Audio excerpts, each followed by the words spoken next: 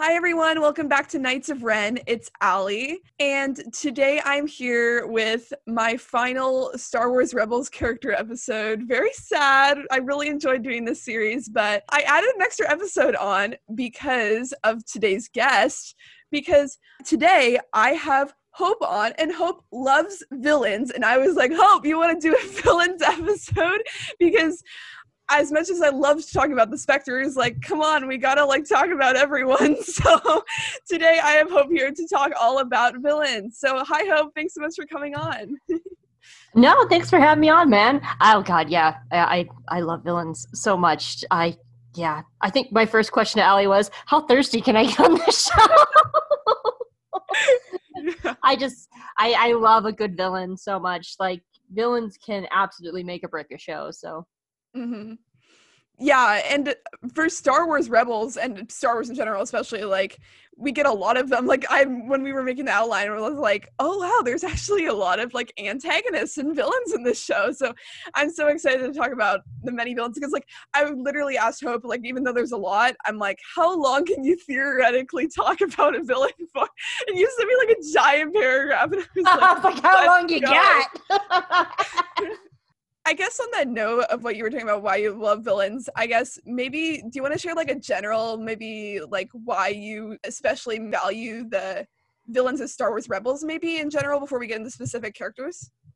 Yeah, I've always liked villains more than I've liked heroes. I think that you can't have a good hero without a good villain.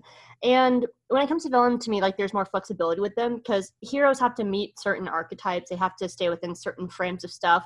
Because if you have a hero like Luke or Rey, if they go too far, then they're coming out of that hero archetype. So, I mean, with any kind of media, heroes have to fit a certain form and structure. But I feel like villains have the ability to be more wild. They have more flexibility. If they go too far, it's okay because they're the villain and it's within their character. So they can do just about anything they want. And I love that about villains. And, they're a very important part of story.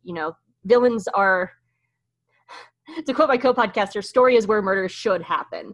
We get to analyze social constructs. We get to analyze society and theories and stuff like that through villains, through stories. And that's why I'm very against this whole rise of purity culture BS that's been rising on the internet because it's stupid. Because that's the point of stories, for us to deep dive and analyze this so we don't go out and kill people ourselves.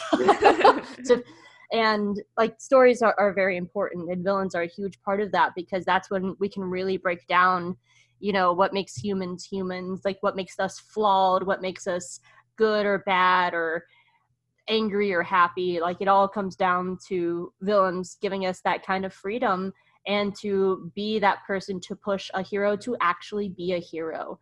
I mean, what is Luke without Vader? What is, what is Leia without Tarkin, pushing her to go on with the rebels and stuff. Villains, what is Han without Jabba?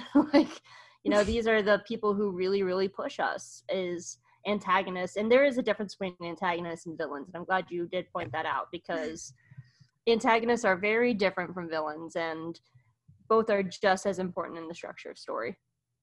Mm-hmm. I just rambled, man. I haven't had enough sleep. No. It's so good. I literally, that's a big reason that I also enjoy having guests on, because of hearing insight like that, especially because so easily for me, especially when I was watching the show, because I think when I was younger, I didn't think on that level as much still. And I was still oh wow, Price is being so mean to them. That's mean. I hate you. And I never thought about the other side of things, oh, Price is pushing Hera and stuff. And it's just I guess it's just interesting to hear that kind of perspective, and especially because it helps. And I think especially because I grew really to get very invested into Kylo/Ben Solo's story. I think that's really what pushed me to look more at the villain side of things. As I grew older. And so I really appreciate hearing your perspective on that. So yeah, ramble as much as you want. And that's a good way. Who pushes Kanan to go on his journey and actually take on Ezra as a Padawan? It's the Grand Inquisitor. Yeah. The threat of the Grand Inquisitor is what pushes Kanan to go back to being a Jedi, to take on a Padawan, to and I mean, I know we'll talk about it because my grande boyfriend to me is like I have nicknames for just about all of them. It's fine. My grande boyfriend is to me the most important villain of Rebels. He's the catalyst for the entire series, and but Kanan could not be a hero and step up and face his past that he had been running from for so long, if not for the threat of the Grand Inquisitor. And like he is the one that made Kanan go back to being a Jedi. As much as we will get into the villains later, Star Wars Rebels also does have a number of morally gray / redeemed and reformed kind of villains. So who do you want to start talking about for this section? Hashtag hot callus. All right, let's go. Hashtag Zeb's husband, boyfriend, and they're gonna grow up together and like raise baby Lasats on Lasan. Oh my god! They're gonna open an orphanage and they're gonna take him in, and they're gonna all the little Lasat kids are gonna be like, Uncle Callus, where's all your fur? And he's like, I balded early, and they're like, ew, grass. And Zeb's like, stop telling people you're bald. Wow, that's great. So, I love that. No, I think Callus actually has probably one of the most important stories. Callus's story is a lot of what Star Wars is. It's redemption, it's hope, it's finding new paths to try, and it's also, to me, one of the biggest flaws of Rebels, and it's one of the very, very few flaws of Rebels that I have, is that we don't get to see the middle part of Callus's redemption. He goes from, wanting to murder them for a season and a half, and then is magically, because he becomes Fulcrum, he magically gets to join the Rebels. And there is some pushback. Like, we see, like, Ezra very famously throwing Callus through a window. and there is some pushback. But I would have liked to see a little bit more of that, because I think that's a very important chunk that's missing from the rebellion, is that they'll be like, oh, you left the Empire, come join us. And I'm like, it seems really easy for spies just to like go into the rebellion if you're just like, I hate the Empire, okay, bye. But the criticism aside, like, Callus's story is very important. It is Star Wars. Like, that is the point of Darth Vader being redeemed. That is the point of Kylo being redeemed. I think Callus does it better than either of them, because Callus actually gets to live. Redemption does not equal death, and Callus actually gets to live through it. But I think Callus's story is incredibly important, because villains, people should have a chance to face their past and not always be forgiven. I don't see every person Callus meets forgiving him fully. And I think those are the interesting stories that I wish they would explore more. Like, I would have actually loved one more conversation in season 3 or season 4 between Callus and Zeb. That was a needed conversation, but yeah, no, I was just gonna bring that up. I'm like, not only do we kind of miss that middle chunk, but we also don't get it much in season 4, and it's kind of unfortunate. No, season 4 just, for one, needed more episodes, but like I'm very if I'm disappointed in the writing of Zeb and Callus in that season, because for one, they're not in it much, but like, that was a very important story that was set up early on that they just kind of dropped Zeb out of the last season. So yeah, no, I love everything you brought up about this, because like I've always loved redemption too. Like, as much as I can get, redemption is so important, and especially going through that process, which is why I'm so glad that you noted that it would have been so beneficial to see that middle chunk for Callus, because while a lot of fans like to joke like, oh, he was on an ice moon, now he's automatically good with that. They went on one like hot date on exactly. a cold moon, and hot day in a cold moon, and you're suddenly a good guy. Exactly. He's suddenly very much into bears, apparently. Like, as much as we love to joke about that, it is also I've been on Pink Milk Podcast far too much, where we had nice conversation about zaddies and bears. Oh my gosh. You were saying, I'm so sorry. It's okay. No, like, as much as we love to joke about that, like, it is still so important to like realize that it is interesting and like powerful to see that part of the story, because especially because not with every like redemption, like there can be setbacks and there can be like obstacles that you still have to overcome, like as you're trying to like, especially because Zeb like asked Callus to like start questioning the First Order and like their intentions. And I'm not First Order, god, I've been talking about Resistance too much. No, you're fine. Empire. God, I've been talking Same about difference. One's the Nazis, the other one's the alt-right. Same. It's fine. That's all Nazis. Yeah, but start questioning the Empire, and like I just think that part of the story is so interesting, but I still really appreciate what they did with Callus in at all, because I remember when I first saw Callus in like season 1, I was like, I hate this guy and I'm never gonna like this guy. I loved him the instant I saw him. I was like, yes! The moment I saw him, I was like, I love him. But yeah, that it's so interesting. Like Callus, and also like I think Tua, when we eventually get to my baby girl Tua, who deserved better. What's so interesting about the two of them is you can tell how they spew propaganda. And that's what the Ice Moon was Callus would be like, well, here's me spewing propaganda at you that I was taught, and Zeb just takes like pretty much a big old sword and just pokes a hole through it. And when Callus runs out of propaganda to tell Zeb, he has to face what he's doing because he has no more lies to spew anymore, and he has to actually look at his own actions. And that's when he really starts thinking about it. And we get that with my baby girl, Tua, who deserves better. Oh my gosh. Yeah. I talked about this a lot with Resistance 2, which is probably why my mind was trained on it, about how I love when Star Wars shows like that kind of sort of mentality of like the different sides and how they're like trained to like believe certain things. And I really like seeing that, because it's so easy to be like, oh, they're the bad ones, they just go pew pew, kill the rebels. But like it's like that. It's like characters like Callus and like Tua, they grew up in like an Imperial Academy or whatever, and they were like grown up and taught this thing like the Empire brings security and this is all the good things we do for the galaxy. And so I love that a character is put into question for that, because there's I think we fault so many people so easily for the bad things they do, but we don't praise when they actively try to change enough. Yeah. And we need to, they were still space Nazis for most of their lives. They were space Nazis, but people need to be praised when they see the error of their ways, when they repent, when they actively work hard to do better and work hard for the rest of their lives to be better. And that should be something that should be praised more. Yeah, and if we want to, like, I put Tua in the later list, but we can talk about Tua now. My baby girl, Tua deserves better.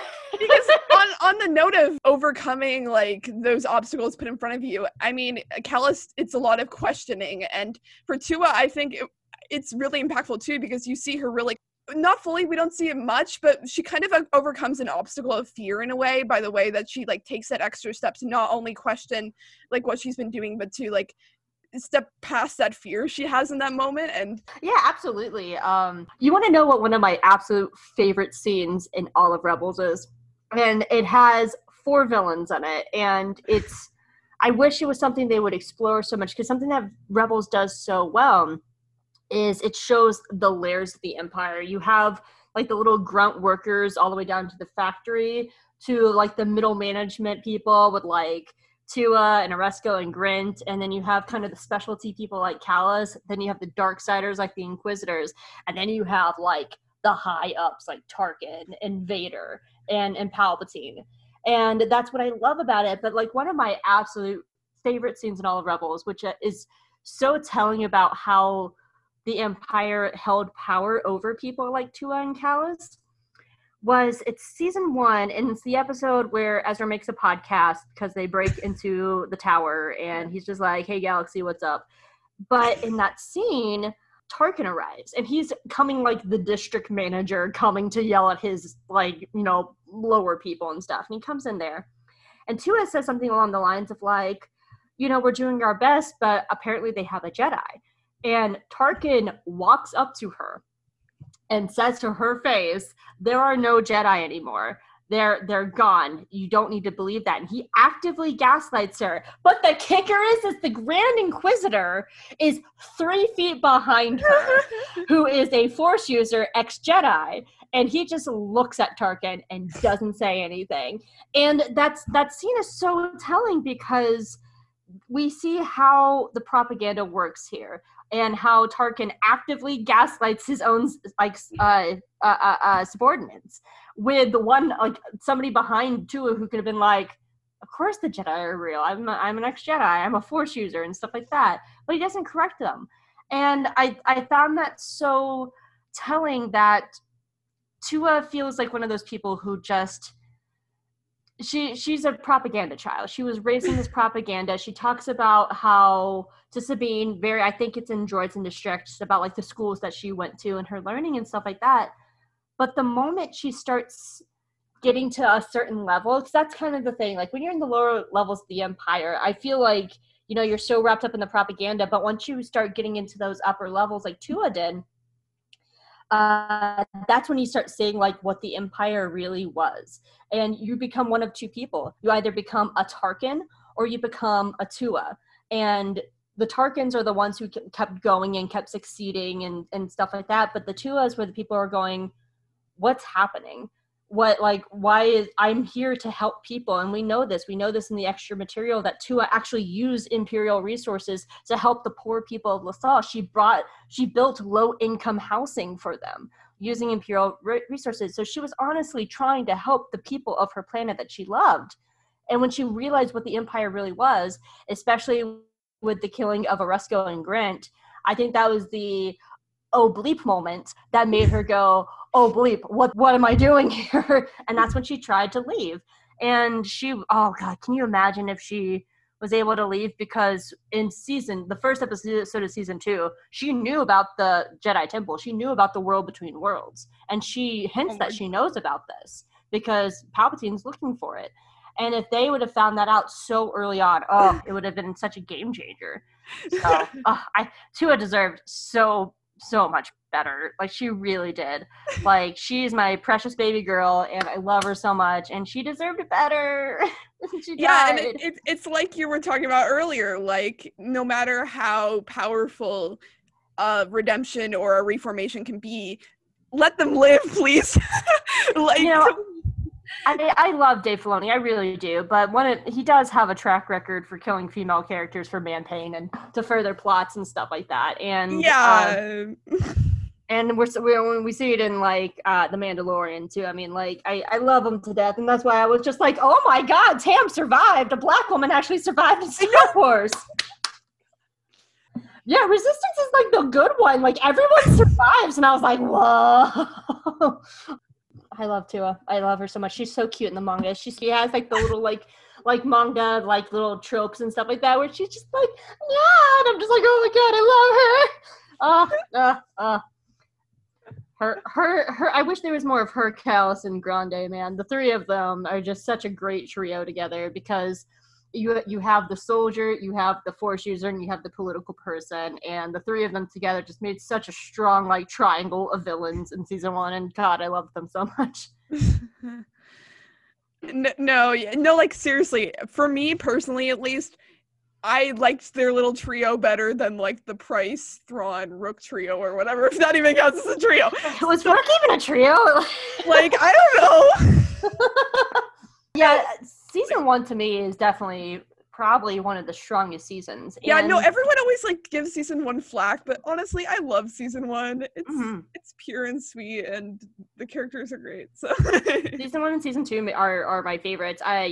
Season 3 I think is fine. I think season 4 is incredibly flawed for multiple different reasons, from character to story to plot to the shortness of the season. I have a lot of issues with season 4. It has good moments though. Road Between Worlds. Exactly. So I kind of put season 4 up there a lot just because it has a lot of my favorite episodes and stuff. But then I'm like, wait a second. The finale in Road Between Worlds. Maybe I like more just because I like Sabine. I don't know. Sabine does really get her due in season 4. So and I think it does come down definitely to a lot of like character stuff. If you are Ezra or Sabine fan, like, man, season 4 is your jam. Exactly. But like I love everyone in the Ghost crew, but I definitely like feel like they did Hera dirty a lot in season 4, and they did Zeb dirty a lot in season 4. Yeah. And those are my 2 favorite characters. Oh, no. Yeah. So do you want to move on to, I guess that you can kind of double Vizago and Hondo, because they're kind of similar in a way? Yeah, and Az Morgan's kind of in that too, True. though I do think Az Morgan is a little bit more villainous than Hondo and Vizago. Yeah. Hondo is such an interesting character because I feel like to get his full arc, you have to include his Clone Wars stuff. And that's where his full arc comes from. And then you have like other things, like now he's in Galaxy's Edge.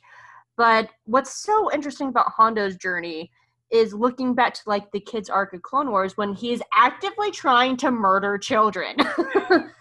And like by the end of that arc, we see him start changing. And I think between kids like Katuni and Obi-Wan is what brought him to Rebels. And I don't consider Hondo a villain. I consider Hondo and Vizago antagonists, because they are that kind of middle gray area scum and villainy.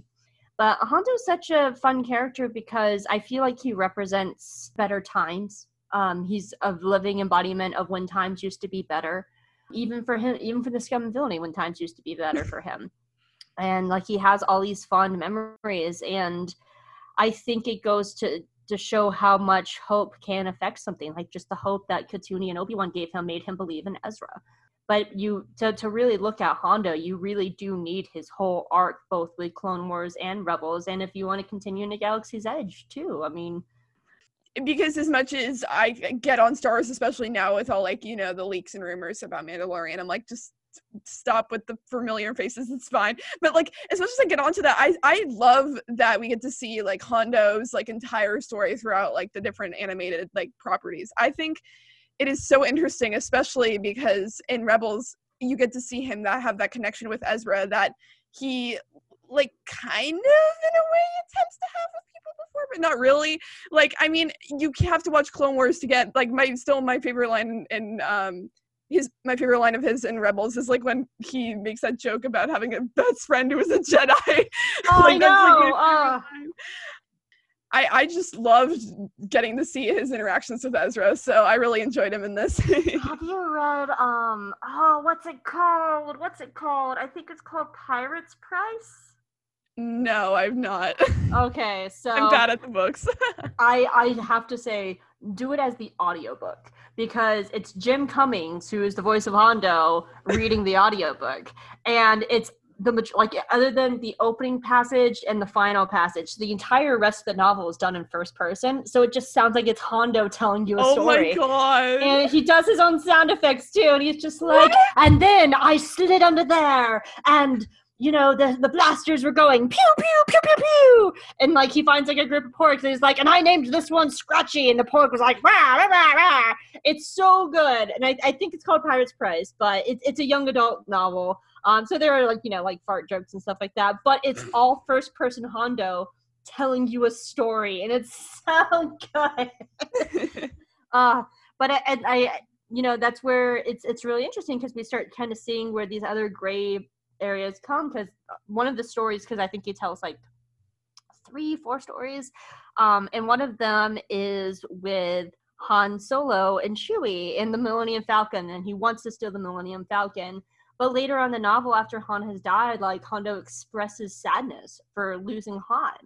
For a kid's book, it has so many different layers to it. And that's what I like about Hondo. Like, he's a pirate. He's a scum and villainy character. And his mood changes, like, depending on what day it is and stuff like that. And he might like Ugnaughts. He might be a little queer, too. So that's really cool, too. Like, him and Melch, man, he loved that pig. And Melch seemed to stick with him, too. But, like, Hondo is such a fascinating character because he is a character that has transcended not only television show, but like multiple forms of media, from books to Galaxy's Edge. I think he's going to be absolutely a gateway character for characters who see him at or fans who see him at Galaxy's Edge and maybe have not looked into Clone Wars or Rebels. And he's just such a fascinating character. And I hope he's like a Wookiee. I hope he lives for hundreds of years and we get hundreds of years worth of Hondo content, because I have no idea how weak ways age. Wow. Yeah. And like he's not only because it's cool, like he's also just a bright light. Like his humor and stuff, like give me more Hondo, give me more positivity and laughs before you kill me against Star Wars. So, Vizago, what are your thoughts on Vizago? I like Vizago. I wish they I think I wish they had him a little bit more in the middle seasons, because he has a very definite change from season 1 to season 2. Or season 1 to season 4, I should say. Let me correct that. Because season 1, he leaves them to die. And he's just like, I got my stuff, bye. And he's just like, bye. And he leaves them to die. But I think when it comes to Hondo and Vizago, I think it shows the power of not only Ezra as a Jedi character, but like the hope that the Jedi represents. But I think Vizago is a little bit different, because I don't know if he's from Lothal, but he works on Lothal, and he actively sees what's happening on Lothal and how it's, you know, a little bit selfishly like affecting his business and his money. But I think once it becomes very real to him, he's a good kind of middle gray character that goes, this is now affecting me. And he's kind of like, you know, the people who are just like, I can ignore this until it affects me kind of people, which are not the greatest people, but they do have stories as well. And at least Vizago chooses the right side to help join and fight with the rebels. And I think he's very, very interesting in that. And I like seeing him soften. And, you know, after Rebels, I bet he goes back to scum and villainy. I bet he goes back to being a smuggler, and he goes right back to what he was doing. But he has those moments where Ezra gets through to him, and I think he does on some degree care about Lothal as a planet, because it is his place of work. And as Morgan just runs around and he's gross. And I think that's where as Morgan is different, is that he never has those redeeming qualities. And you know what? I'm okay with that too, because I love like, as much as I love redeemed villains, some people just need to be evil. And he's just an evil person who was just like, I want to, you know, get Hera and sell her into slavery and keep her for myself forever. And he's gross. But he's so, as Morgan is a good foil to someone like Vizago and Hondo, because all three are scum and villainy characters. But one, you can tell which one is just the one that's not willing to help, who's probably going to like side with the Empire at some point. And yeah, I think they're all three very similar characters, but they have their differences enough to make them each interesting in their own right. And as Morgan's grows, but he's still interesting to a certain point. He does have something to bring to the table as being a foil to Vizago and Hondo. This isn't really a redeeming quality, but on the note, I did the same thing with Hondo. So Vizago also has some great humor. I just had the note because I love his little interaction with Kanan in season 4. Like, my dad lost it because I was like just watching. My dad was watching Rebels for the first time, and he loved that little part. It was funny. When they thought he was like, Kanan, you came here to rescue me. It's like, oh my god. I don't know. I love that episode too. Just like, yeah, we sure did. Vizago.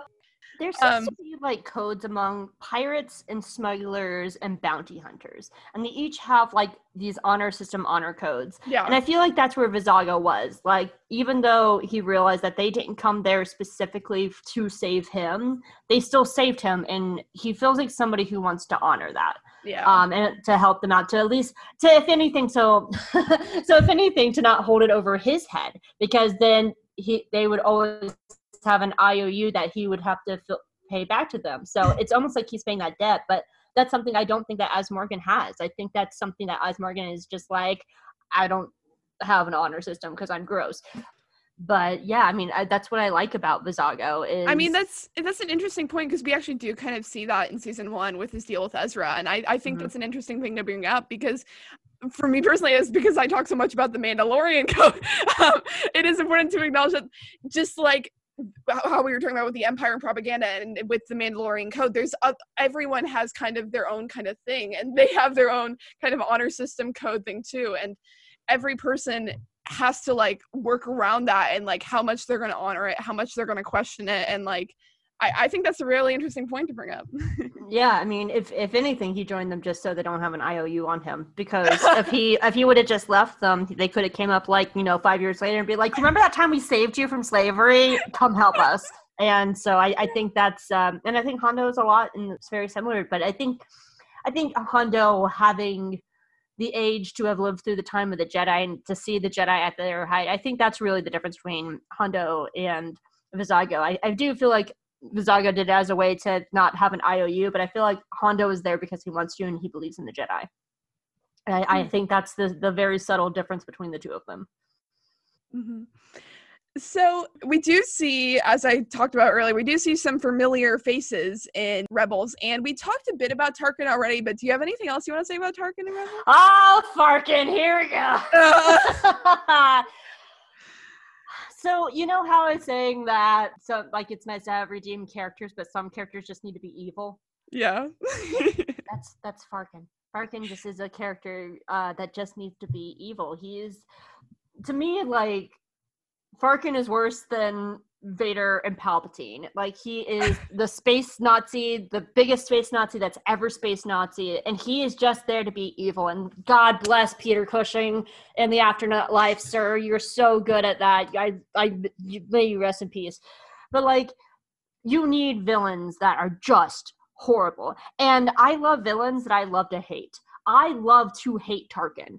And that's fun. Like, I hate Tarkin, but I love hating him. And that's a very important kind of thing to have too. But yeah, like, I love to hate Tarkin. And it's very important to have these kind of non-redeemable villains. So you have just these great evils to always be combating. And so also that's where you get those nuance, like that scene with Tua being gaslighted, like those like scenes where like, because I also think that scene and the death of Oresco and Grant at the hands of Tarkin and the Grand Inquisitor was not only the final step for Tua, I think that was the first step for Callus. And you need to have those kind of layers to show like how evil has nuances and how villains have nuances. And that's Tarkin. He's just evil. And I love that he's just evil. Like, he doesn't have redeeming qualities. Was he maybe gay and from a certain point of view? Probably. Terrible queer representation.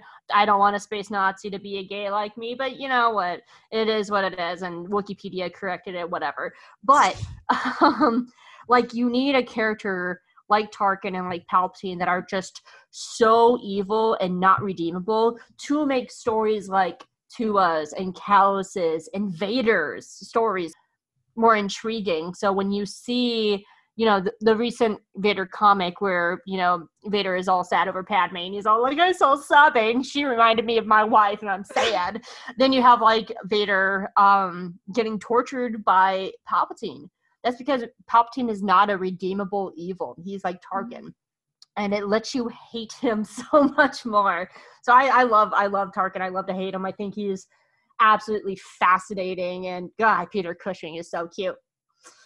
Yeah, and on the note of like loving to hate villains, like I kind of actually do feel the same way about Tarkin, especially when it comes to Rebels, because as much as I like to like joke around and be like, God, I really wish Ahsoka just let him die in that one arc. But like, as much as I like to do that, like, it is important to have characters like him, especially because in Rebels, he really does come in and raise the stakes, because we kind of mostly have like la-di-da, like Callus and Tua are there, but they're and Lister and all these other like Lothal people, but they're not really like getting to them. It's just la-di-da fun. And then here, like you said, the scene we keep talking about, here comes Tarkin and he just like murders Oresco and Grant, and it's like it's anybody who's worked retail knows what it's like when your district manager comes in and it changes everything. It changes the day. And he is the district manager that comes in and is just like, all right, Lothal people, get it together. Your numbers are your quota, man. Get it together. Like, he is the middle management district manager guy.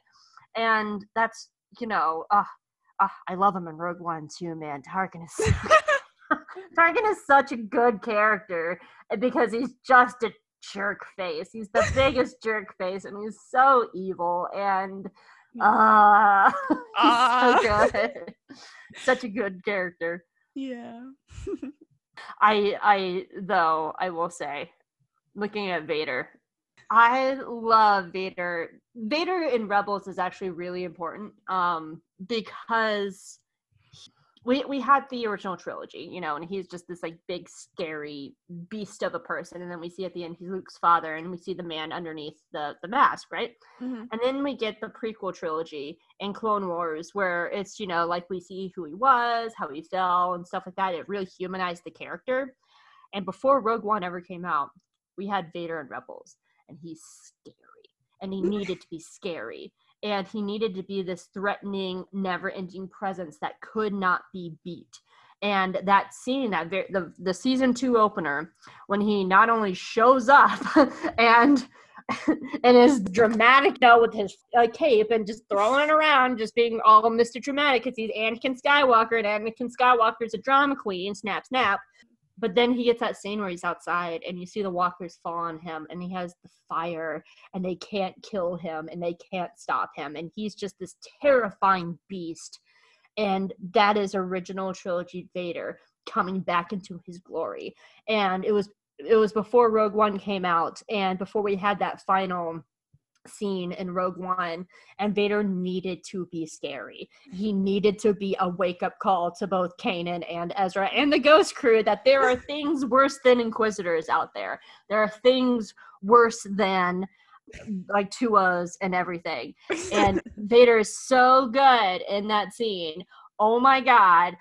No, it's like what I was saying about Tarkin about raising the stakes. Like Tarkin already came in and raised them, but then Vader just came in and raised them even more. And I like, especially starting season 2 off at that point, because when Dave Filoni like talks about like the structure of Rebels, it's like season 2 is really going into that like dark point of things, and then and it also is kind of represented with Sabine's hair in a way. I don't know. I could go and all into that, but like, it's like I just really loved having that start to season 2 because it really like set you in, and it for both the viewers and for the Ghost Crew and the characters, it was just like that like weight and that presence that they were like, wow, things are really going so serious. And it was like story, like narrative wise, it was the step up like that. Vader was there because his Grand Inquisitor's dead, and his second-hand man is dead, and that was the step up. And in narrative wise, it's what pushed them into the bigger galaxy to get them off of Lothal. It was a needed step narrative wise. Yeah, that too, especially because as much as we love Lothal, like, let's go, I don't know. So I will say one thing I wish they would have done on Lothal is apparently Lothal has oceans, and they have oceans, and you can actually see it, like, when you have, like space shots, you can see the blue of the ocean. Yeah. And I would have loved to have, like, some sort of, like, beach or ocean scene. As well as the capital city apparently has a zoo. And I was like, can we go to the zoo with Ezra? I want to go to the zoo with Ezra. Let's go, please. Can you imagine them, like, freeing all the animals as a distraction? Oh my god, I will draw this for you now. Yay! Ezra goes to the zoo in Lothal! Oh my god. But yeah, I feel like that was the one thing was, like, Lothal is such a beautiful place, but it has oceans, and I would have loved to have seen some kind of, like, ocean shot somewhere in Rebels. So, and I don't think it ever rains in Rebels. I don't think it rains a single time. No, I don't think so. We don't see Palpatine a ton, but do you have thoughts? Well, it's, you know, it was always really fun because I do love Papa Palps, and Papa Palps comes back in at the end, and for one, it was a great return to have Ian McDiarmid come in and voice him, because having him just, you know, just have that just kind of like Jedi Ahsoka Tano, Ezra Bridger, like to hear him just like say like someone as great as Ian McDiarmid come in and just like say these like animation character names. For one, just hearing him say the words Ahsoka Tano, Ahsoka Tano, like it's so good. And it's the final boss up, you know, it's the final level up. Like, we have these escalating characters, not just with the military, but the political side and the Force side. There are really 3 sides, like a triangle of villains in Rebels. You have the politics sides, which are like your Tuas, your Arinda Prices, dare I say Ryder Azadi. Oh my god. Ryder Azadi put Arinda Price on her villain path, FYI. All right, we'll get to that. No, I like Ryder. I think Ryder's a very complicated good guy because he's a politician, and he framed Arinda's mother and put her in jail to steal their mine to protect it from the Empire, because he didn't want their mine to fall in their hands. But for imprisoning Arinda Price's mother, it set her on her villain path, because all she wanted to do was rise in power to get revenge on Ryder, who imprisoned an innocent woman in the first place. So I think Ryder's a very complicated hero. But and I love their dual story. What was I talking about? Oh, Papa Palps. So Papa Palps, right? But yeah, there are three. There's the government side of things, which are, you know, the two and the price. Then there's the Force side of things, which are your Inquisitors, your Vaders, and your Palpatines. And then you have your military side of things, which are like your Constantines, your List, your Thrawns, your Targans. And so I think it's interesting. So we had been escalating it all the way through the show. So of course the final boss is going to be Palpatine. And I like that they never beat Palpatine and they never kill Palpatine, because he doesn't need to be killed, because it's not their story to tell. Yeah. And it's just it's so good to hear Ian McDiarmid just be in the show and return to form. And Sam Witwer was really great as him in the first season, but having Ian come back in like the finale and just being that character, because only he can capture the palpiness of Papa Palps. So, and yeah, I love seeing Palpatine. And he's yeah.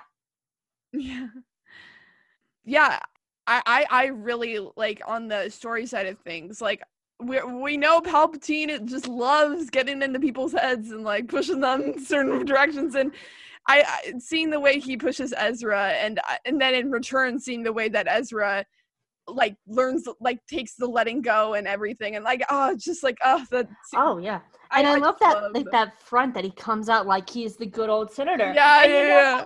He's the senator that was sitting at Cirque du Soleil with Anakin Skywalker, going, "Hey, I'm a Sith Lord," because he actually doesn't lie to Ezra at all. Like he's like, "Look, I'm a Sith Lord. Here's a temple. Go see your family." Like he doesn't lie at any point to Ezra, and that's what like makes it so interesting, because he's not pulling punches. He's just like, hey, you know who I am. I know who I am. We all know who you are. Don't you want to see your family? The power of the dark side. Go see your family.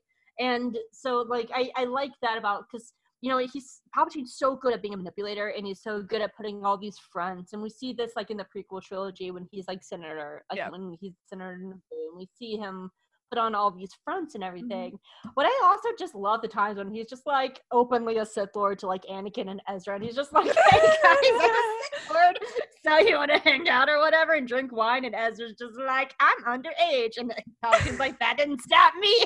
Here's some wine. Go see your parents. Wow. So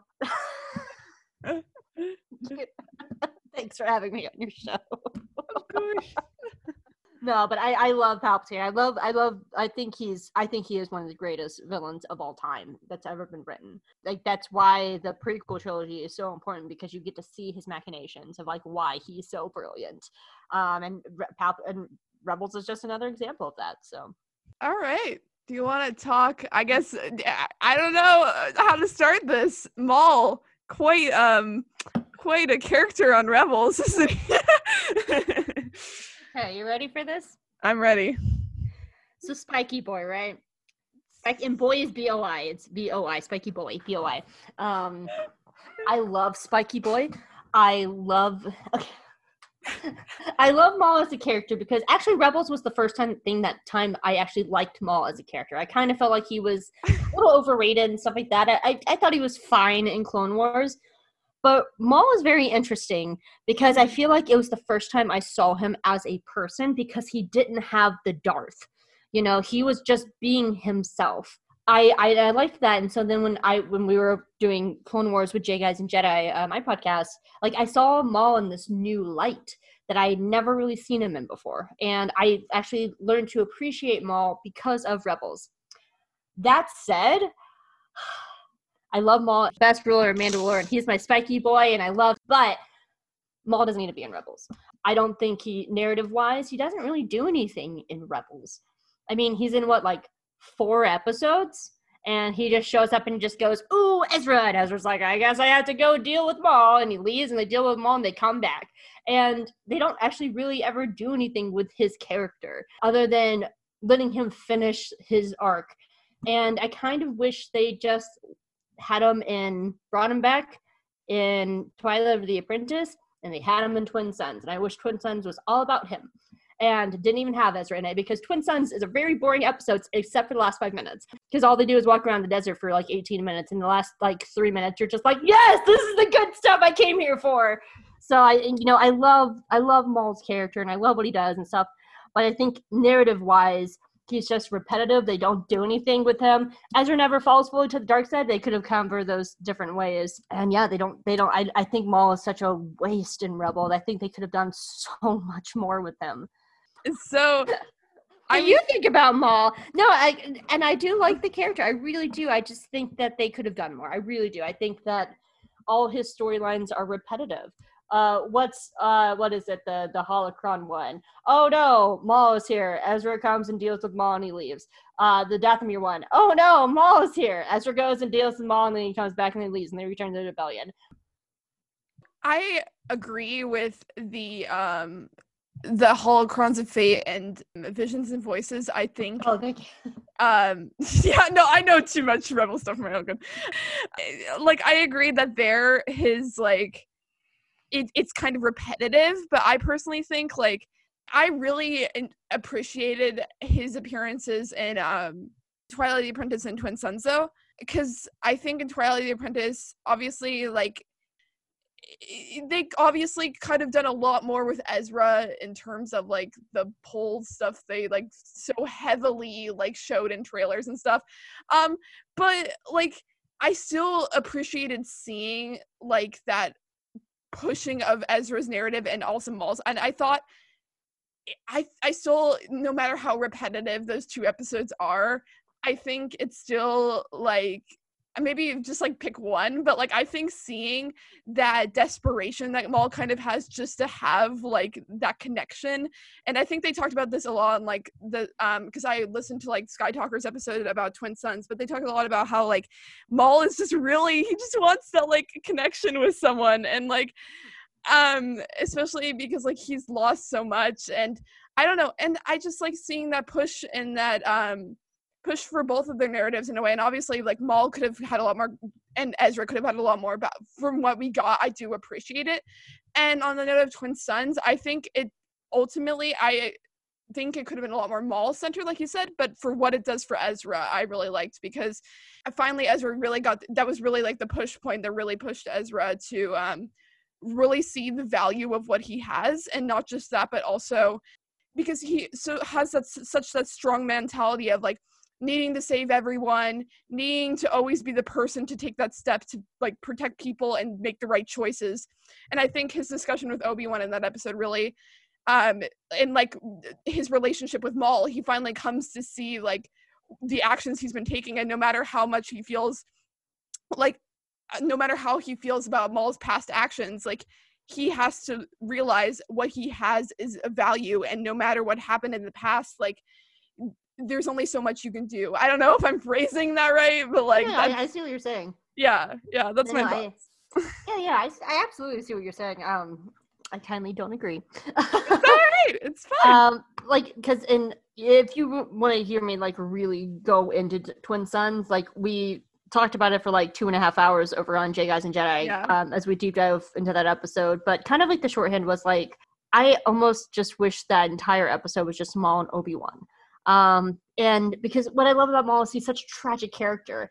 Like that's kind of the fun thing about all the Siths. It's that so much of it, like what makes Sidious so good is he filled Maul with delusions of grandeur and then cast him out. And like made Maul think that he was going to be something great, and he wasn't. He told Anakin that he could save his wife through love, and he targeted Ben because he was just this lonely kid, and like that's why Palpatine was so good. But Maul has always wanted this greatness. The Greek myth of the dude who pushes the boulder up the hill, and every time he gets to the top, it rolls back down. That is Maul, and that is Maul's character, and he's so intricately tied with Obi-Wan, and they have this great past, and I think that's what makes Obi-Wan so fascinating. That episode is Obi-Wan has every reason to hate Maul, has so many reasons to hate Maul, and he treats him like a friend. And I think that would have been such an interesting, like if we had 22 minutes of a cat and mouse of like Obi-Wan and Maul and having like little snippets of conversations, like just going back and forth, and Maul like really digging into like at the end of his life, Maul reflecting on everything and still choosing to fight Obi-Wan, even if it means his death. Like, I think it could have been something so powerful that it could have done. I obviously I could like we could talk about this forever, and we could I talked for 2 hours about Twin Suns, so we could go back and forth forever on this. But like for that note of perspective, I think really it goes back to how Rebels is largely told through the perspectives of the Ghost Crew, and it also kind of ties to the way that you see familiar faces. Yet this it would have been it's kind of seeing like their stories through the lens of Ezra in a way, because like that's kind of what Rebels is focused on, is like these stories. So obviously it would have been like kind of an interesting choice narrative wise to have that sudden shift to a completely different perspective, but I definitely see how that could like develop more. But I think what they did with Ezra and I personally just think with what they did, it was fine. I don't know what I'm saying. No. You love it twice as much for me, and I'll dislike it twice as much for you, hon. No, honestly, I respect you a lot more for being like, here is all the stuff I don't appreciate in this episode, instead of like the basic like, oh no, the fight was too short. like, I mean, like, it's one of the best fights in all of Star Wars. Exactly. There we go. Why did everybody watch Twin Suns for that fight, which is the final 3 minutes? And so I mean, it's just Twin Suns is an important episode. I don't know. It's not my favorite. Anyway, Blue husbando. The time has come. Blue husbando? Yes. I'm like hugging my microphone like, Blue husbando. Yes. It's time for Blue husbando hour. It's time for that. So I love his abs, and I love his hair, and I love his eyes, and I love his butt, and I love him. Oh my god, he's so cute. He's so cute. He's so handsome, and I'm a professional thirsty girl. Clearly. All right, so I love Thrawn. Actually, Rebels. Going into Rebels, like, I had known about Thrawn. I knew he was a character in Legends and stuff like that, but Rebels was my first introduction to Thrawn. I had never dove into I'm still working my way through the original Zahn trilogy with Heir to the Empire and all those. Bad. You heard it from me, folks. They're not great. But no, Rebels was my first introduction to Thrawn and made me really fall in love with the character. And then I went and I read the 2015 novel, which just changed everything for me. And I think he's a fascinating character. He's both this like Sherlockian kind of character with multiple Watsons being like Eli and Karen. And yes, Anakin / Vader is a Watson to Thrawn because he meets all the Watson tropes. Like, Thrawn is just such a fascinating character. And as I'm still sadly working my way through Chaos Risings because life, but he's such a fascinating character, and he's so different, and there's so many layers to Thrawn. Like, he has this whole speciesism thing going on, being this alien in a very Nazi white boy empire, and so he has to like rise above speciesist. And the 2015 Thrawn changed everything. That novel changed everything to me, because I don't even think he's a villain anymore. The bombshell of, can we talk about, it's like, what, 5 years old now? I mean, spoilers. Spoilers for the 2015 Thrawn novel. All right.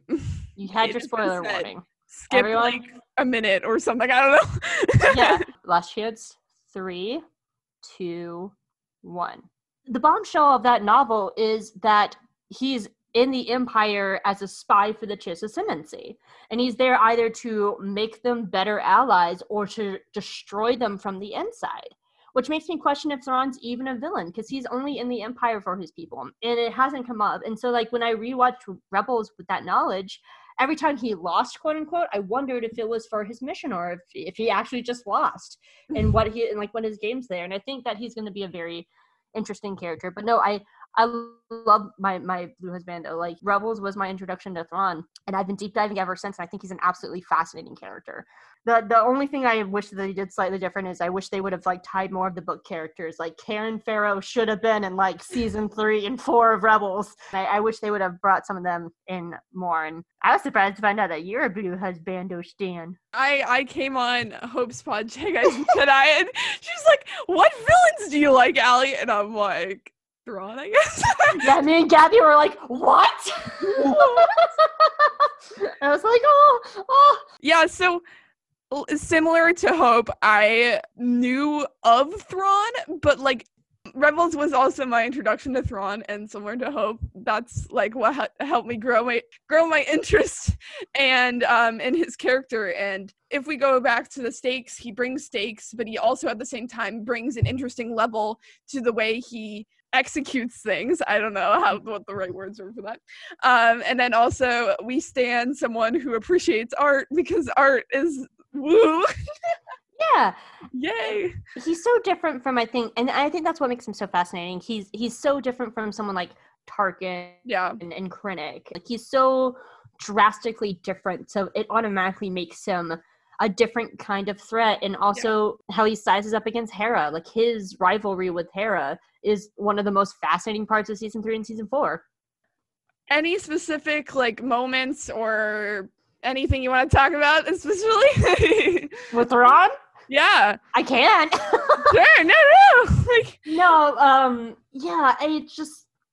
I really like how, actually, I like seeing the clash of the politics in the military a lot. Like, there's a moment where Tarkin's like, hey, Krennic's trying to steal all your money from your TIE Defender for his Death Star. And Thrawn's like, well, that jerk face, and he has to deal with that.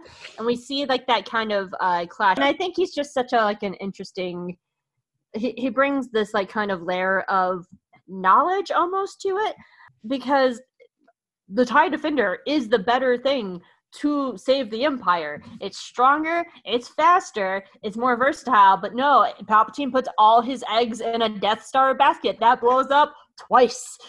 And so, like, there's so many times in the series where I'm just like, if you just listen to Thrawn, you would actually have a working, functioning empire. I just think he's fascinating. And then there's also that one scene where he's just like, ooh, like Callus and List walk in and like, ooh, we're going to Thrawn's office. And Callus walks in and you see Thrawn beating up some robots and he's shirtless and you see his like rippity blue muscles. And Callus is like, Callus is just like, I was already gay for Lasats, but Chiss might be added to my list too, man. Cause that's and then Yularen opens door and he's just like, betrayal, welcome to Thrawn's office. Cause I'm Yularen. And Callus is just like, I'm sorry, I was having a dream. And Thrawn's just like, yes, look at my arms. That's a flex move, though. That was all.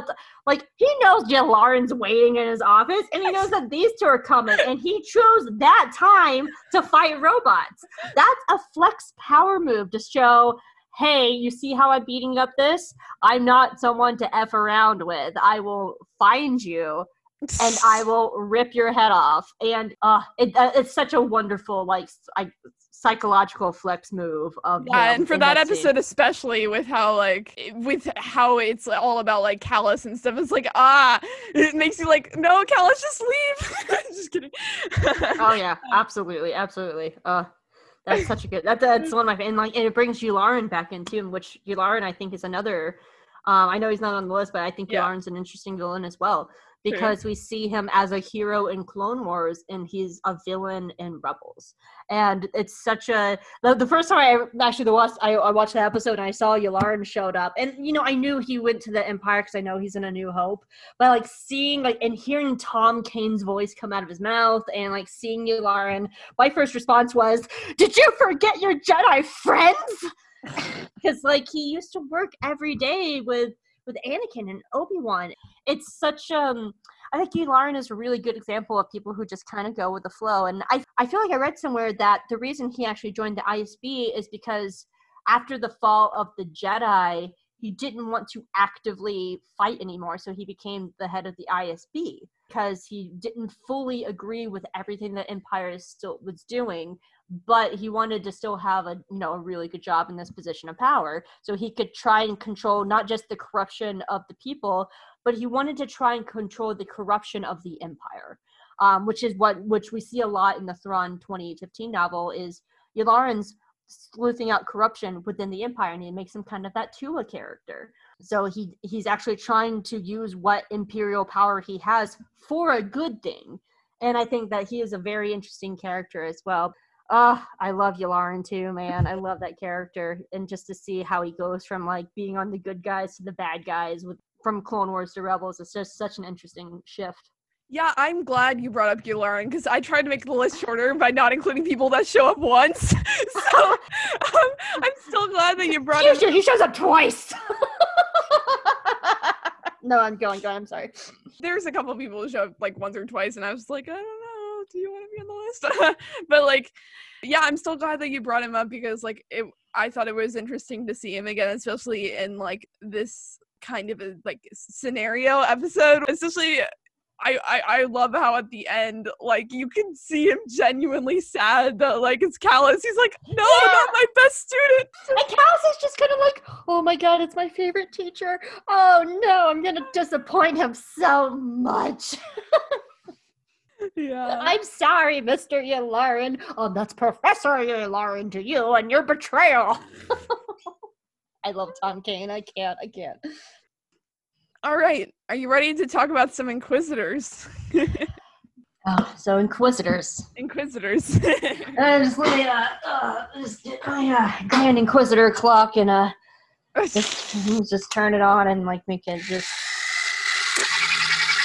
That is loud. What do you? It eats batteries like no one's business. No, oh god, I love my Grande boyfriend. I have a Grand Inquisitor clock. I know this is an audio medium, but so he's beautiful, and he's the sexiest of Palins, because the rest of them look like Nosferatu monsters. But between him and Kanan, together, they showcase perfectly my theory that everybody in Rebels is a Kindle. Everyone's a Kindle. Oh, get back over there, Grande. No. In all seriousness, I love the Grand Inquisitor. Like, he's so fascinating. And from what I wish they would actually just use Powans more. I think Powans are very interesting species, because for one, they're called the Eternals. They live hundreds of years.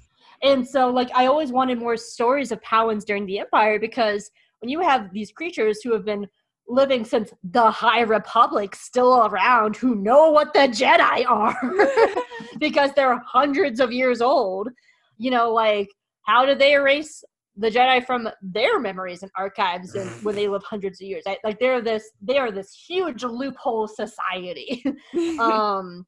And I need more stories about Utapau. No, but like I love Grande.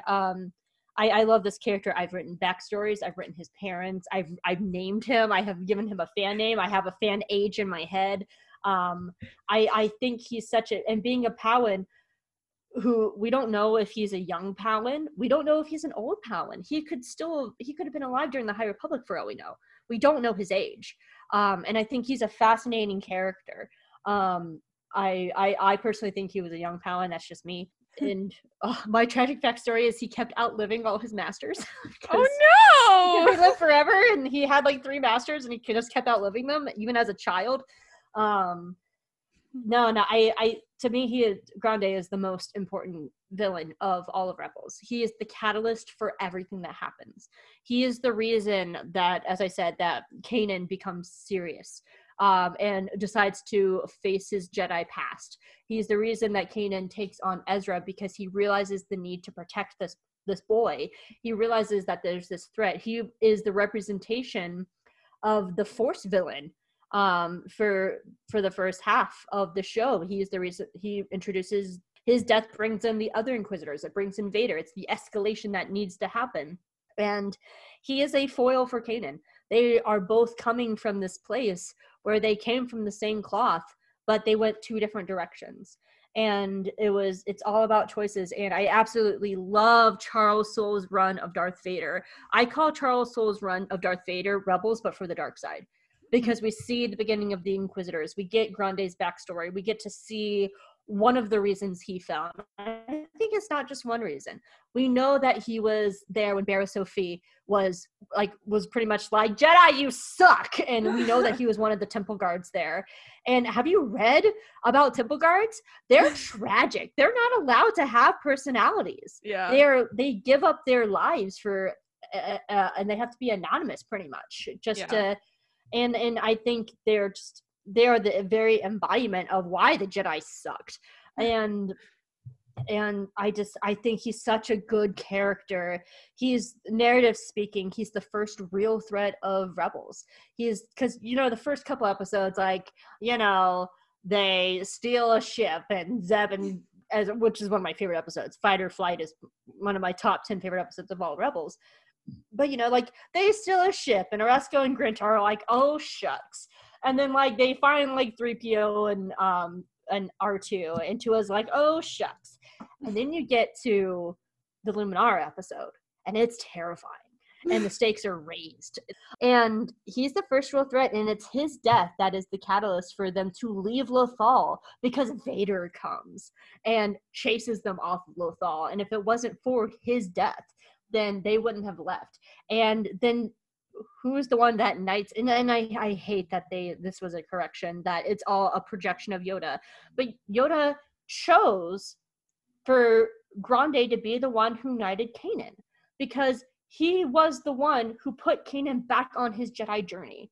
And it's so symbolic that he was the one who is just the symbol of the Jedi to knight Kanan.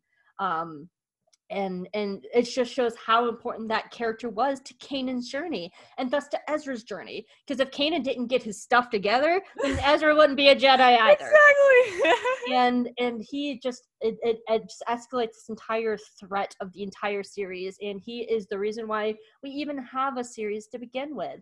Because them leaving Lothal left the power vacuum for not having a rebel cell there, which made the Empire come in more, and they didn't have that anybody to help kind of defend about that, and they left Lothal I love Grande. Oh, he's so Clearly. good. I've written his parents, I've written his sister, I've named him.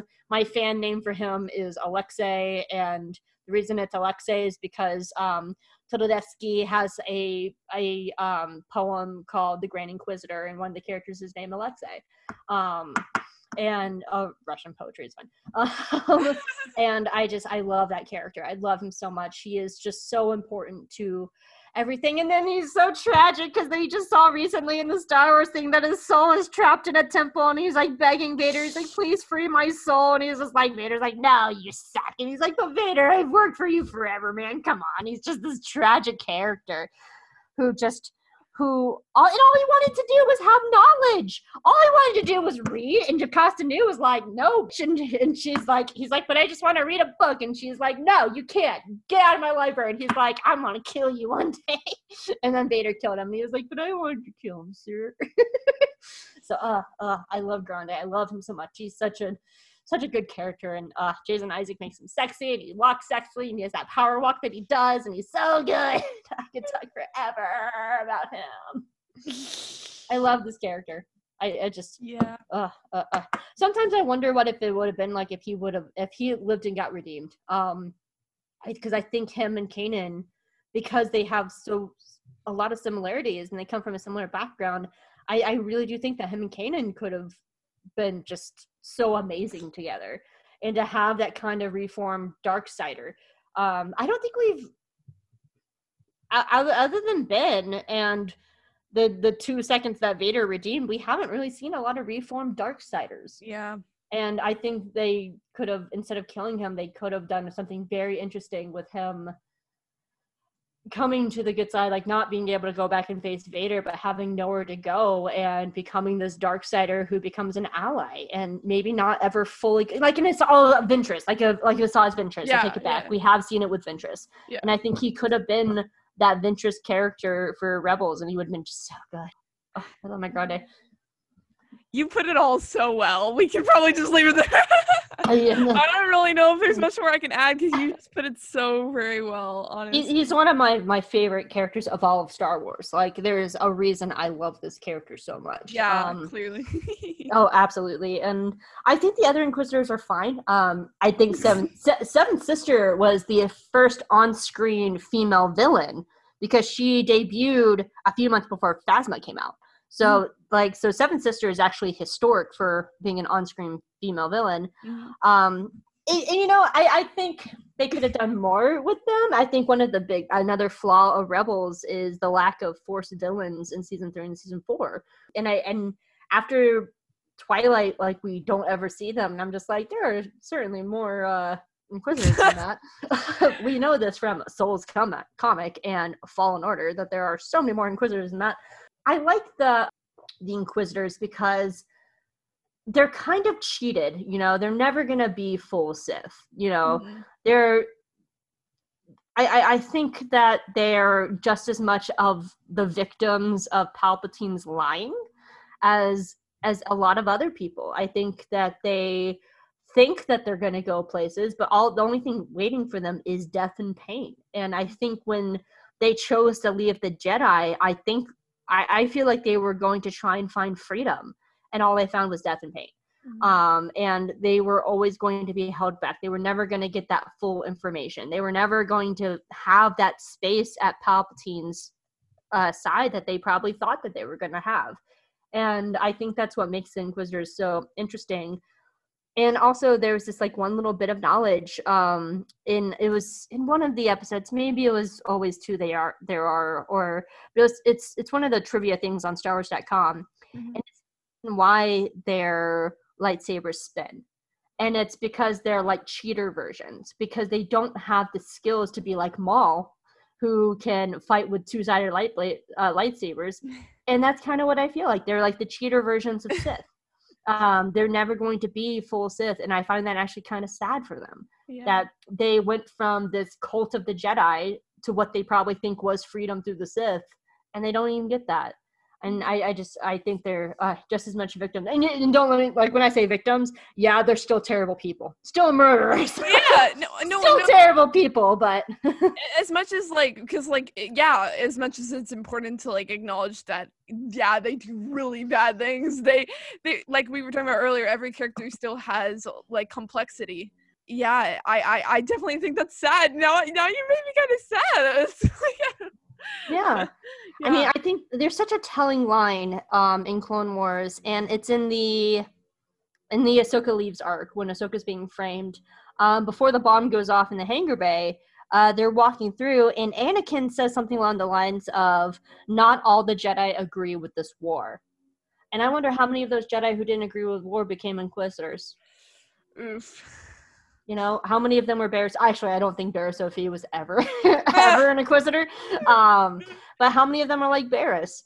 The reason I don't think Barriss was ever an Inquisitor is because Anakin Skywalker is petty. And I think that, like the moment Vader saw her, and, like, she'd be like, it's day 1 of Inquisitor training. I'm here to be an Inquisitor. And I just see, like, Vader with Anakin's memories going, you framed my Padawan. Yeah.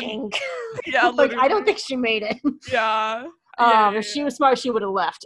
Because I want Barriss to live, but I don't think that Anakin would have let her last long as an Inquisitor. No, but I think the Inquisitors are very fascinating and very sad, even though it's the Brooklyn Nine-Nine thing of cool motive, still murder. And I think they're the embodiment of that. I think they have cool motives, but they're still murderers. Yeah. Yes. I kind of put Oresco, Grant, and Lieutenant List are all kind of in the same box together. They're just... Actually, I'm going to separate List because he is just a sweet... Yeah. He's a sweet baby Nazi. Yeah. He's still a Nazi, but he's the sweet baby Nazi. Yeah. Oresco and Grant, I think, are actually important because they are the bullies. Like, they are the people who probably were the bullies in high school that the Empire was just like, oh, you guys like bullying people? Come join our ranks. Like, they're kind of doofy, and they're the lower management people, and they're the people who fills the space, because Lothal is a backwater planet, right? It's not important. It's not a Duro. It's not a Coruscant. It's not a Corellia. It's like It's like the Wisconsin of the galaxy. Like, oh my god. Like, I have friends in Wisconsin. Same. You're lovely people. You're still the backwaters of America. You know? Like, nobody wants to go to like that place. And they show just the lower levels of the empire. You know, like these are the people who probably failed out of school, who are just mean and bitter, and they just are bullies and they push people around. And I like that about them because these are the kind of people that the empire would target, is bullies, just to pick on locals and to have these power trips. And they're never going to rise in the ranks. They're just people with power trips. And when you give bullies a little bit of power, they turn into Oreskos and Grins. And they're actually quite harmful in society of why we shouldn't give these kind of people power. And they're just, I think they're very important because they're not smart, you know, they're just there to be a placeholder in a stepping stone. But I think narratively, like I said, they were Callus's first step to redemption, because I think that was Callus's first moment of, oh.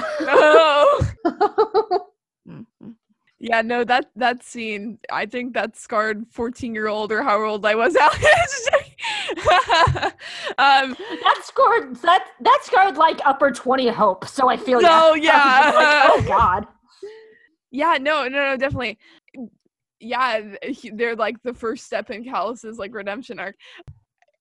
As like little as they're in the show, they do like play a role in the narrative, and like you said, like being like the bully characters who are just like bossing the citizens around. And then when it comes to Callus's story, they do have an effect in that way. And it's like, and like I said, like what Rebels does so well is showing the structure of the empire. So like they are like, if stormtroopers are the employees, them and Tua, like they're the store managers, and then Tarkin is the district manager. So like they are these just like lower level people in the empire who still have a little bit of power above the stormtroopers. But like, like this is what it looks like with the lower level people in the empire. And then we get to see, you know, of course, throughout we go up the imperial ranks and everything. But I like that about Rebels because I think Lost Stars does this very well too. Lost Stars shows us the different levels of the empire through Ciena and Thane's eyes, and to like see like how the training goes and working up to that, and like seeing how they treat like Jaikel and Ezra and Zare Leonis. Yeah, I couldn't remember Zare. And then the other kid who doesn't matter because we never see him without his helmet. Oh my gosh. We see how they treat kids, you know? Yeah. And to see how the empire, you see them being kind until they have to be tough. Yeah. And they're like much more crueler, and they bring in the Grand Inquisitor and stuff.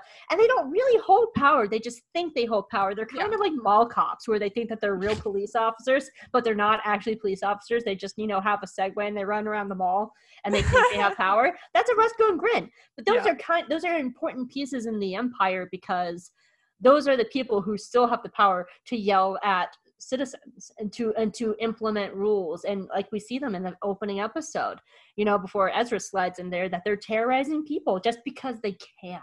Yeah. So oof.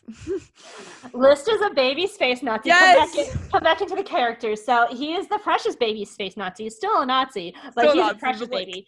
Yeah. He's so doofy. I love him. God. No, like he like gets caught, this poor man, he gets caught in like this endless cycle of like bad situations, like bad things happen to him ever.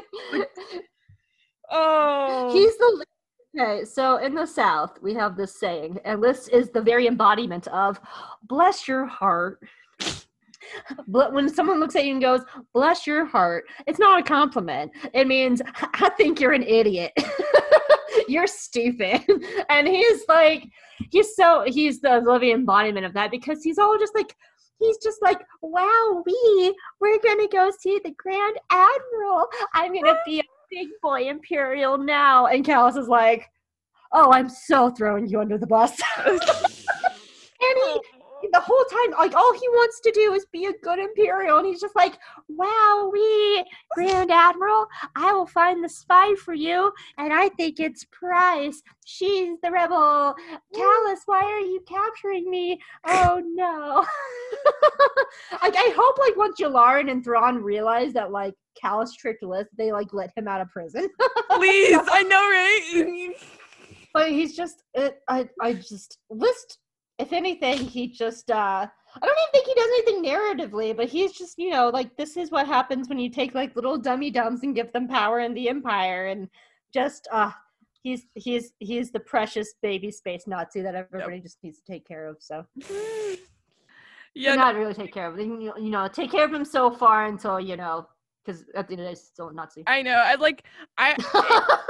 no, I just, like, every time we see him, it's, like, because, like, the stuff that happens with Leia, like, the stuff that happens in, like, Through Imperial Eyes, the stuff that happens, like, even in the beginning in season 1, it's, like, just, like, give him a break. Like, this poor boy is just trying his best.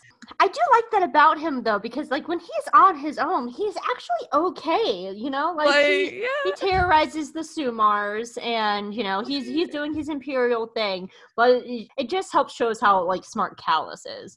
And I love the scene where Thrawn and Yularen are like, do you think like, List is the rebels? And they're like, no, it's not List. He's not him. He's too stupid to be the rebel spy. Like, they don't even believe it either. That just shows how dumb he is. Oh, I love List. Oh, so you want to know so my the next nickname?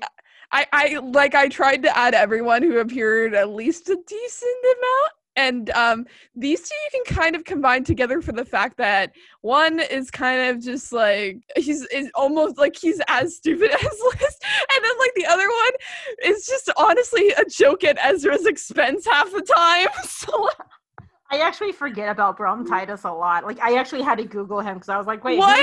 Here's this like guy? And literally, I love every time like he's put a like Ezra tries to impersonate him. And it's just like, I'm here, I'm Bron Titus, and then like even the first time he meets him, they have their little banter. Like Ezra and Bron Titus, they have their little thing. It's great. Yeah. As soon as I saw him, I was like, oh, this guy. No, I like Brom Titus because he has that classic 70s Imperial look. Like, he looks like he's from 1976. I like that about him. Do you want to know my nickname for Constantine? Is it bad? No, it's not bad. Oh, okay. He is Lord Constantine, King of Hubris, first of his name. And then when he dies, he's King of Hubris, last of his name. Oh my gosh.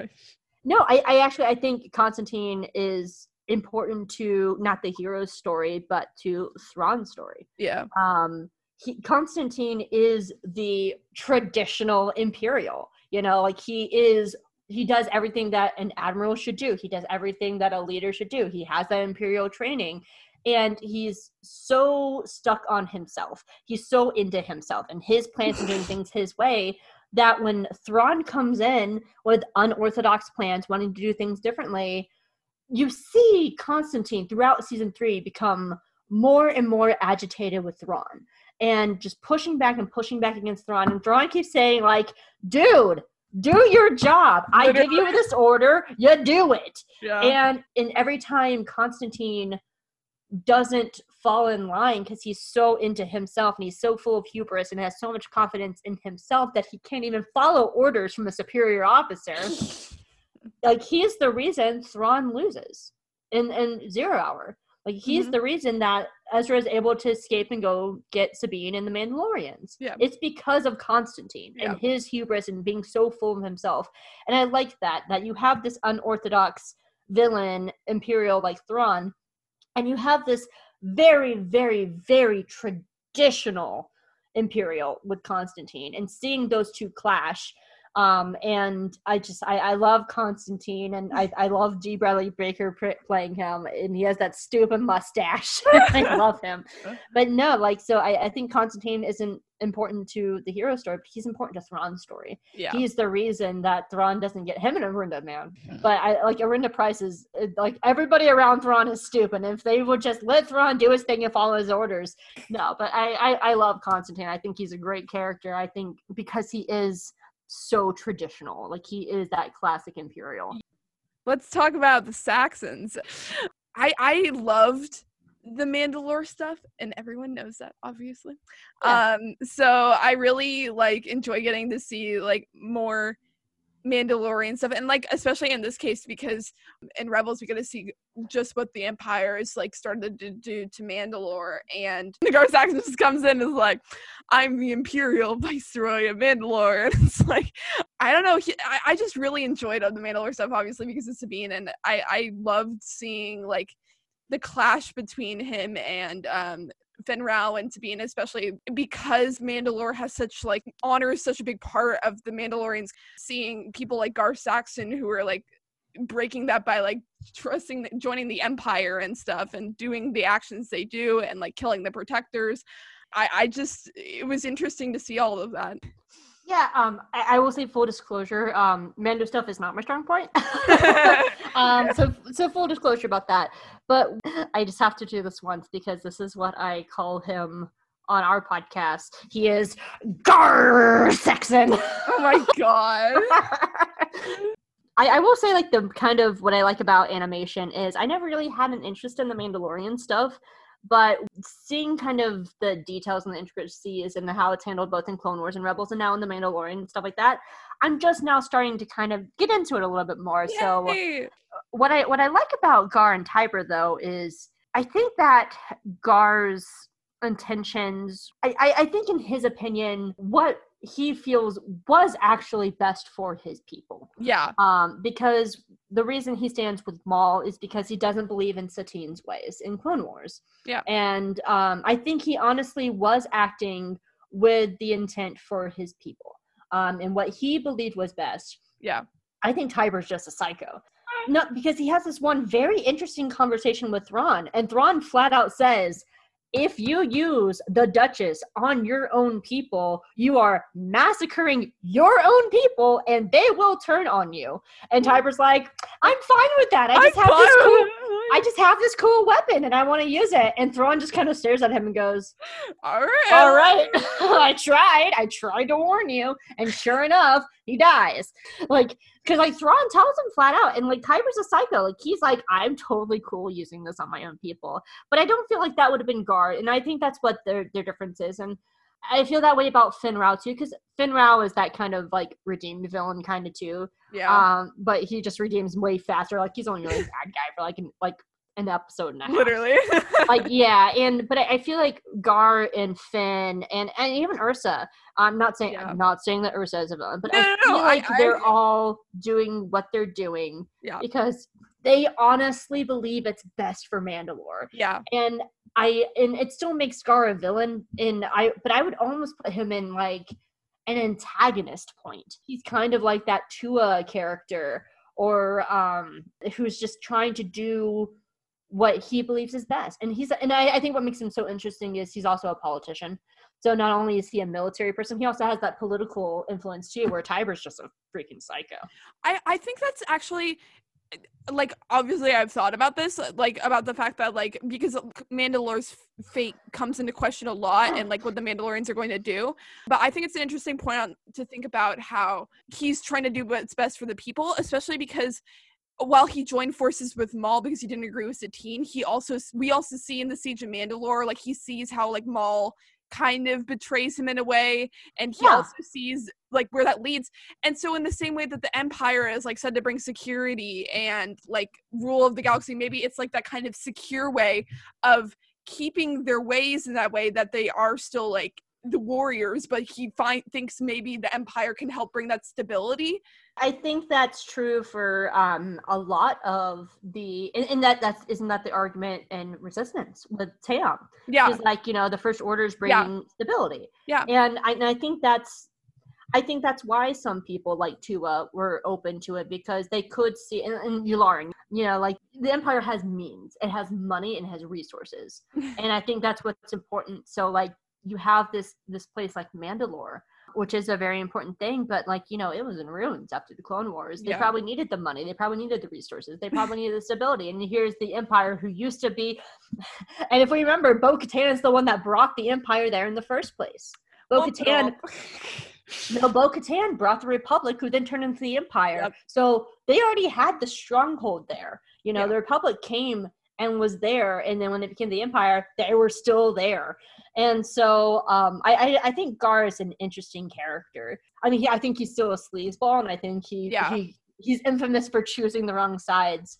But I do think it honestly just comes down to, and I think that's where, when it gets to the Mandalorian, when we get into like the Death Watch people in Din Djarin's life, I think that's going to be a very interesting kind of take when we get into like, what is Death Watch to our hero in this show. And I think that's what's so fascinating about Star Wars, is that like, depending on who the hero is the person's point of view. And that's why I love the Thrawn 2015 novel, is because you're rooting for Eli, you're rooting for Thrawn, you're rooting for Karen, and then you stop and go, they're the Imperials, you know? Yeah. They're the bad guys, but we're rooting for them. And I think that's going to give so much nuance. And I think that's kind of where Gar is. I think Gar just honestly wanted Mandalore to be a classic Mandalore. And Satine was just like, this is New Age Mandalore. And he's just like, screw your New Age hippie crap.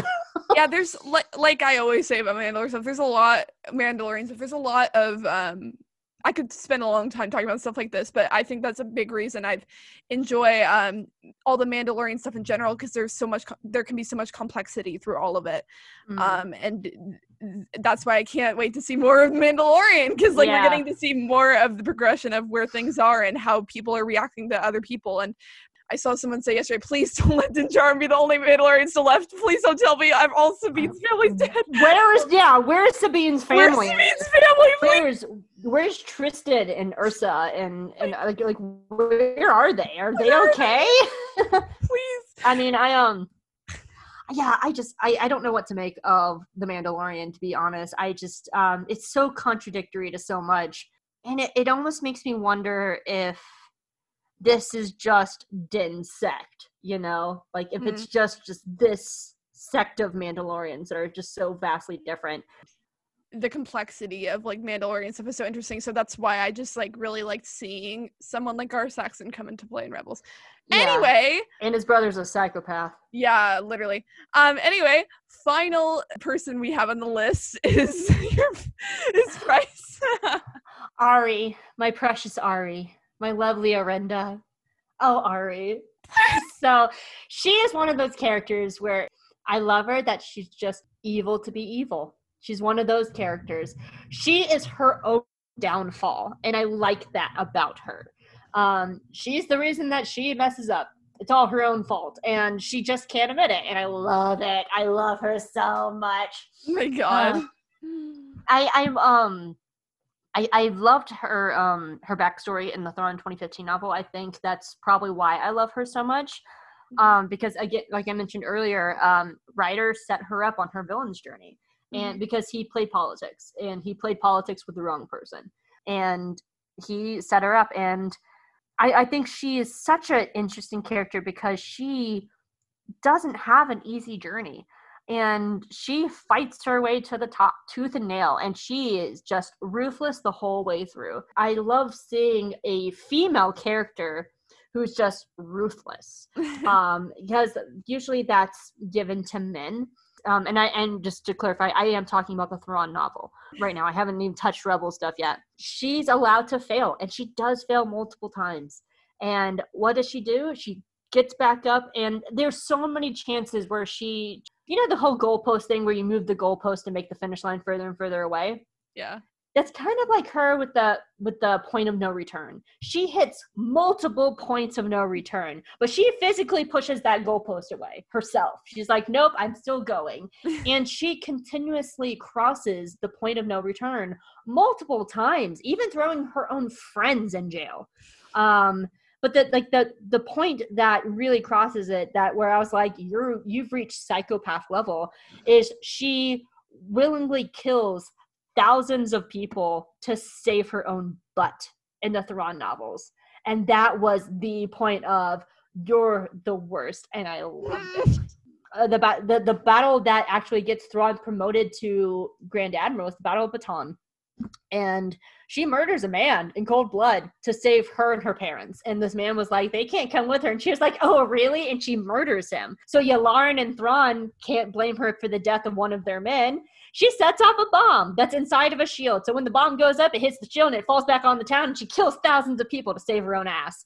And Thrawn and Yularen can't pin it on her. And they're both like, we know you did it. And she's just like, do you though? Do you? Where's your evidence? And they're like, we don't have evidence. You blew it up. She's like, I know I blew up my own evidence and you don't have it. Bye. And both Yularen and Thrawn are like, she's a psychopath.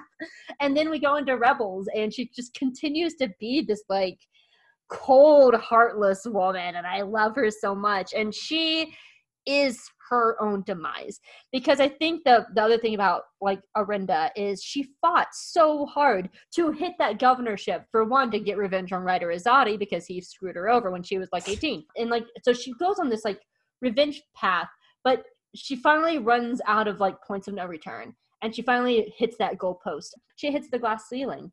She hits her own glass ceiling to the point of she has nowhere else to go. She panics and she murders Kanan. And in the murdering of Kanan, she gave the rebels their victory. She is the reason that the rebels win, because she blows up Thrawn's refinery, which shuts down the TIE Defender Project, which gives Lothal no reason to be in the Empire anymore, because that was the only reason that they were there in the first place. She is the reason they win, and she panics. She panics so fast. She just plays politics, and she's just, I love her. I think she's such a complicated woman. I think she's a fascinating woman. She's just has so many layers to us, because there are times even in the Thrawn novel where she's very sympathetic. You feel her anger when Ryder accuses her mom and locks up her mom and rips her family and her family's business away from them. You feel anger for her, but, you know, she just goes in the wrong way. She doesn't, you know, like, try to make it right. She's just like, okay, well, I'm just going to destroy you and kill and, like, murder everything you love. And I love her. I love her. She's just, there's nothing redeemable about Arinda, and there shouldn't be. And that's what makes like someone like Thrawn more sympathetic, or Yularen more sympathetic. She just goes for it, and she's just so evil. And I love her. I love Arinda Price. I think she's such a good villain. This is why I have Hope on, because everyone knows in the past I've just been like, I hate Price. End of story. Bye. No, like she's like Tarkin. Like, you should love to hate her, because she's not redeemable at all. She had a chance to be redeemable right at the beginning of the Thrawn book. And you know what she did? She went on to be a terrible person and a psychopath and a mass murderer. She has one of the highest body counts in Rebels. And she goes on to be a psychopath and mass murderer. You should hate her. She's not redeemable. I love her. She's so complicated. Wow. Well, what a note. If anyone wants to hear a wacky experience I had in the YouTube comment section, go listen to Jay Guys and Jedi. I love evil women. I don't think women are allowed the same range of evil that men get, like male characters too. So when I see characters like Price and the Seventh Sister and Tua, I love evil women. They're not allowed, and I think that's why I love Arinda so much, is because, like, I love the Seventh Sister, but she's very one note. They don't really give her a lot of space to, like, delve into, like, what makes her tick, you know? And Tua starts getting complicated towards the end of season 1 and she dies. But, like, Arinda has a lot of time to be evil. And we see, like, her fear. We see, like, when she kills Kanan, she knows she messed up. And the first thing she does is, let's throw a party to hide it.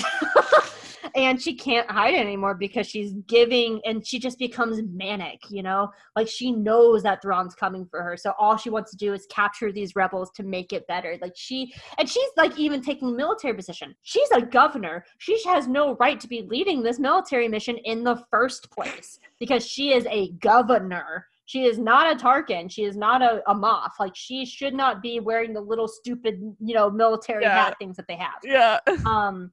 And I love her, because Star Wars needs many more female villains, and I think Rebels is a really good step in that direction. I think Clone Wars was the first, because they gave us the OG with Asajj. Ventress was the first evil lady, and I love her for it, and they redeemed her, and it was great. And then we get more complicated ones in Rebels. Like we get the seventh sister, who is just evil to be evil. We have Tua, who's the redeemed girl, and Price is the so evil that she is her own downfall evil. And then we get Resistance, and we have people like Tyranny. Oh God, Tyranny is such a good villain. Oh my God, like she is so good. And what's the other one? Lieutenant Galar? Galar? No, Galar. Galar is a region in Pokemon. You're on the right track there. I don't know. Yeah, but like I think we need to have like Phasma never got like, but I hear Phasma is so interesting in the novels. She's not given that chance on screen anywhere though. Yeah. And so like I love female villains so much because women should be allowed to be just as evil and conniving and like menacing and like as men. And I think that's something that animation does so well, is give us these like really evil female villains. And I think Arinda is like the best. Like she's like the pinnacle of these evil villains. Like I think she's so absolutely so fascinating, and she should invoke that visceral reaction in you of she killed Kanan. Like she should invoke that in you, and she does. And to see her just fall and become her own down, and they offer her a chance of redemption. Ryder says, "Come with us," and she goes, "No." And she does not want redemption. That's what it is. She's unapologetically evil. She's not going to say she's sorry. She's never sorry. She's just going to do it. And you know what? And at the end, she finally owns it. That's probably like the first moment that she owned herself. And I just feel that way. I feel like Arinda's constantly running from who she really is. And she just keeps doubling down and doubling down and doubling down. So she can't double down anymore. So she blows up because she can't go down anymore. I love her. I love her so much. Give me more female villains. Give me all the female villains. Give me. Thank you so much for coming on and sharing all of your love of Star Wars Rebels villains. It was so awesome.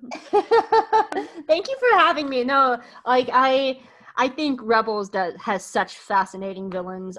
There's just so many of them. They come in all shapes, sizes, genders. Like I love them. I love the villains of Rebels. They do it so well, and they have so many different nuances, and they show so many different sides of the Empire. And just the villains are definitely a strength of the show, and I really appreciate it. Like, you know, this is a great nice way to spend Halloween, is talking about exactly. Yeah, just to date the episode. Happy Halloween, everybody. If people want to check out your content, where can they find that? My website is called geekygirlexperience.com. I write about animation, Star Wars, queer topics, and sometimes all at the same time. I have an animation podcast called Hope Makes Chris Watch Cartoons, which Allie has been on once, and come Tuesday our time, you're going to be on it a second time. And then my Star Wars podcast is J Guys and Jedi, and we are working our way through every episode of Star Wars animation. We've just finished Rebels, which is where Allie was on the show as well. And we're about to start Resistance. And we've been talking Star Wars animation for almost 250 episodes now for 5 years. We're coming up on 250, so. I'm only almost at 30. well, it is different. Like you're in college, and I've been there before. When I started out, I was in college, and I put out like an episode a month. So, like, I get where you're at. School is much more important than podcasting. But, you know, once you're out of school and stuff like that, you can do a week. Yeah, I got worried. I took a month off because I was, like, basically doing weekly eps during the summer. And I'm like, I'm not a weekly podcast. So when I go back to school, everyone's going to be like, what happened? No, it's tough. It's definitely dedicated. Like me and my co-podcaster have a very nice balance. Like, I write all the outlines. He does the audio editing. And it's about the same amount of work because it takes me about 4 to 6 hours to do. Yeah, like you don't see the 9 pages of me writing summaries of stuff. So like it takes some, but it's a lot of work. Anyway, on my side of things, so this is the last Star Wars Rebels character episode, so this concludes this little series. It was so much fun. Thank you to everyone who's guested. I will still be covering The Mandalorian with Maria. Like we covered season 1, we're doing a 2 episode per episode basis, so we will not have something this week, but we will have something out next week, which we'll be talking about the episode that just came out, as well as next week's episode. My Twitter, which is Allie_M_Andrews, as well as the podcast Twitter at Knights of Ren. You can find the podcast on iTunes, podcast.com, Amazon Music, and Google Podcasts. Thank you all so much. Allie's art, and you can buy it too. You can. Oh yeah, you can commission me and buy my art and stuff. Thank you all so much for listening, and I hope you all come back next time to listen to everyone talk more Star Wars. Thank you. Bye, you guys. Thanks for having me.